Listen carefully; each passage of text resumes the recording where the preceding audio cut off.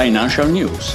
Intesa San Paolo, che può arrivare a rendere il 12%, e Unicredit, che sarebbe prima tra le aziende più sostenibili in Italia, sono le due buone notizie che aprono la rassegna Financial News di oggi, 20 gennaio 2022.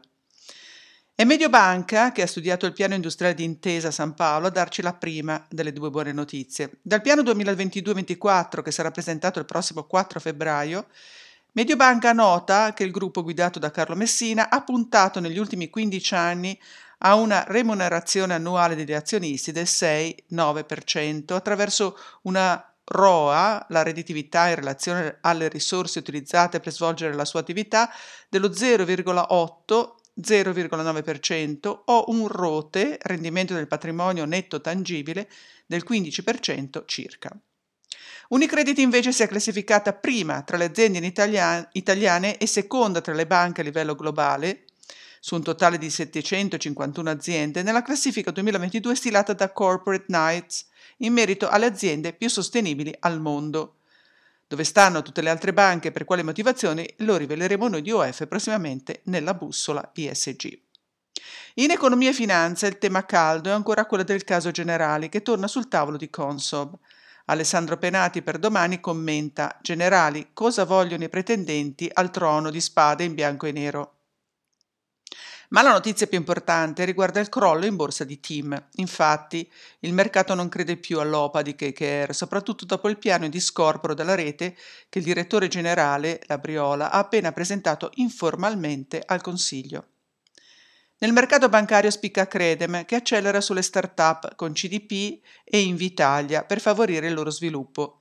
L'istituto di credito entra infatti come investitore in Fin più Tech, il percorso di supporto allo sviluppo di nuove imprese tecnologiche in ambito finanziario, assicurativo, fintech e insurtech, nato da una iniziativa di Cassa Depositi e Prestiti Venture Capital SGR, società di gestione del risparmio al 70% di CDP Equity, che è la holding di partecipazione del gruppo Cassa Depositi e Prestiti controllata dal Ministero dell'Economia e delle Finanze, e al 30% di Invitalia insieme a Digital Magics, Startup Bootcamp, Fintech District e SIA. Intanto si parla di rincaro di petrolio e inflazione. Il petrolio potrebbe arrivare infatti a $100 il barile, soprattutto dopo l'attacco all'Arabia, ma si spera non oltre. E si scrive anche della Germania, dove il Bund è tornato a rendere, anche se di poco, oltre lo zero, a 0,48%.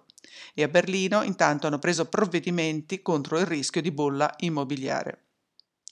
La sezione speciali oggi è interamente dedicata al tema lavoro. Boom di dimissioni volontarie. Gli esperti riguarda i giovani e gli impiegati del nord Italia, spiega la Repubblica, mentre la Stampa dice quali sono i nuovi lavori, le 25 professionalità che saranno sempre più richieste nel 2022.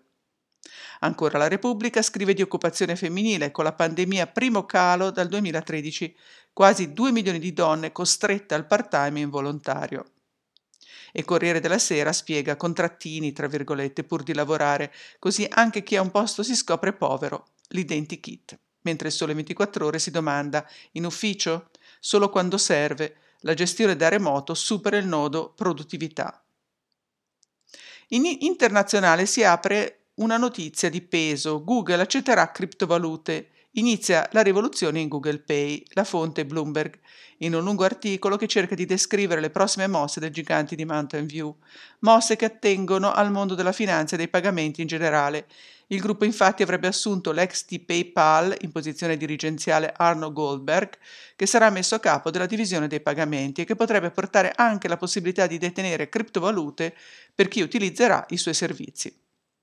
La stessa notizia è in tecnologia, dove si legge ancora di metaverso. Ward si domanda: e se il vero metaverso fosse in realtà aumentata?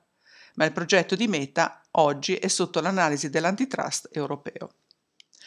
Altro crollo in borsa, questa volta di Sony, con un meno 13%, dato che Activision è passata a Microsoft. Chiudo questa rassegna con la notizia che Omicron, la variabile di Covid, porta anche la quarta ondata di fake news. Bufale e disinformazione sul Covid corrono parallele all'evolversi del virus. Da qualche settimana la rete è inondata da una campagna virale di fake news e informazioni fuorvianti che riguardano Omicron e la somministrazione delle terze dosi. Una delle piattaforme dove prendono forma queste campagne è Telegram. Un giornalista è entrato nelle diverse piattaforme ed è rimasto colpito da, cito, un flusso narrativo cospirazionista dai toni e tratti eversivi. Ci si augura che si prendano seri provvedimenti. Ma non è tutto, potete leggere i numerosi articoli segnalati ogni giorno dal lunedì al venerdì sui temi di economia, affari personali, commenti speciali, inchieste, tecnologia internazionale tradotto dalla redazione della rassegna Financial News di OF, Osservatorio Finanziario, pubblicata in tempo reale appena un articolo viene letto dalla redazione nell'app OF Robin, app che si scarica facilmente dagli store di Google ed Apple. Gli articoli originali si scaricano nell'app con un tap ed è disponibile anche un motore di ricerca con una serie storica di 11 anni. E insieme potete ascoltare anche il podcast che ho deciso di rendere pubblico ancora per questo mese di gennaio 2022. E questo è tutto per oggi, a domani.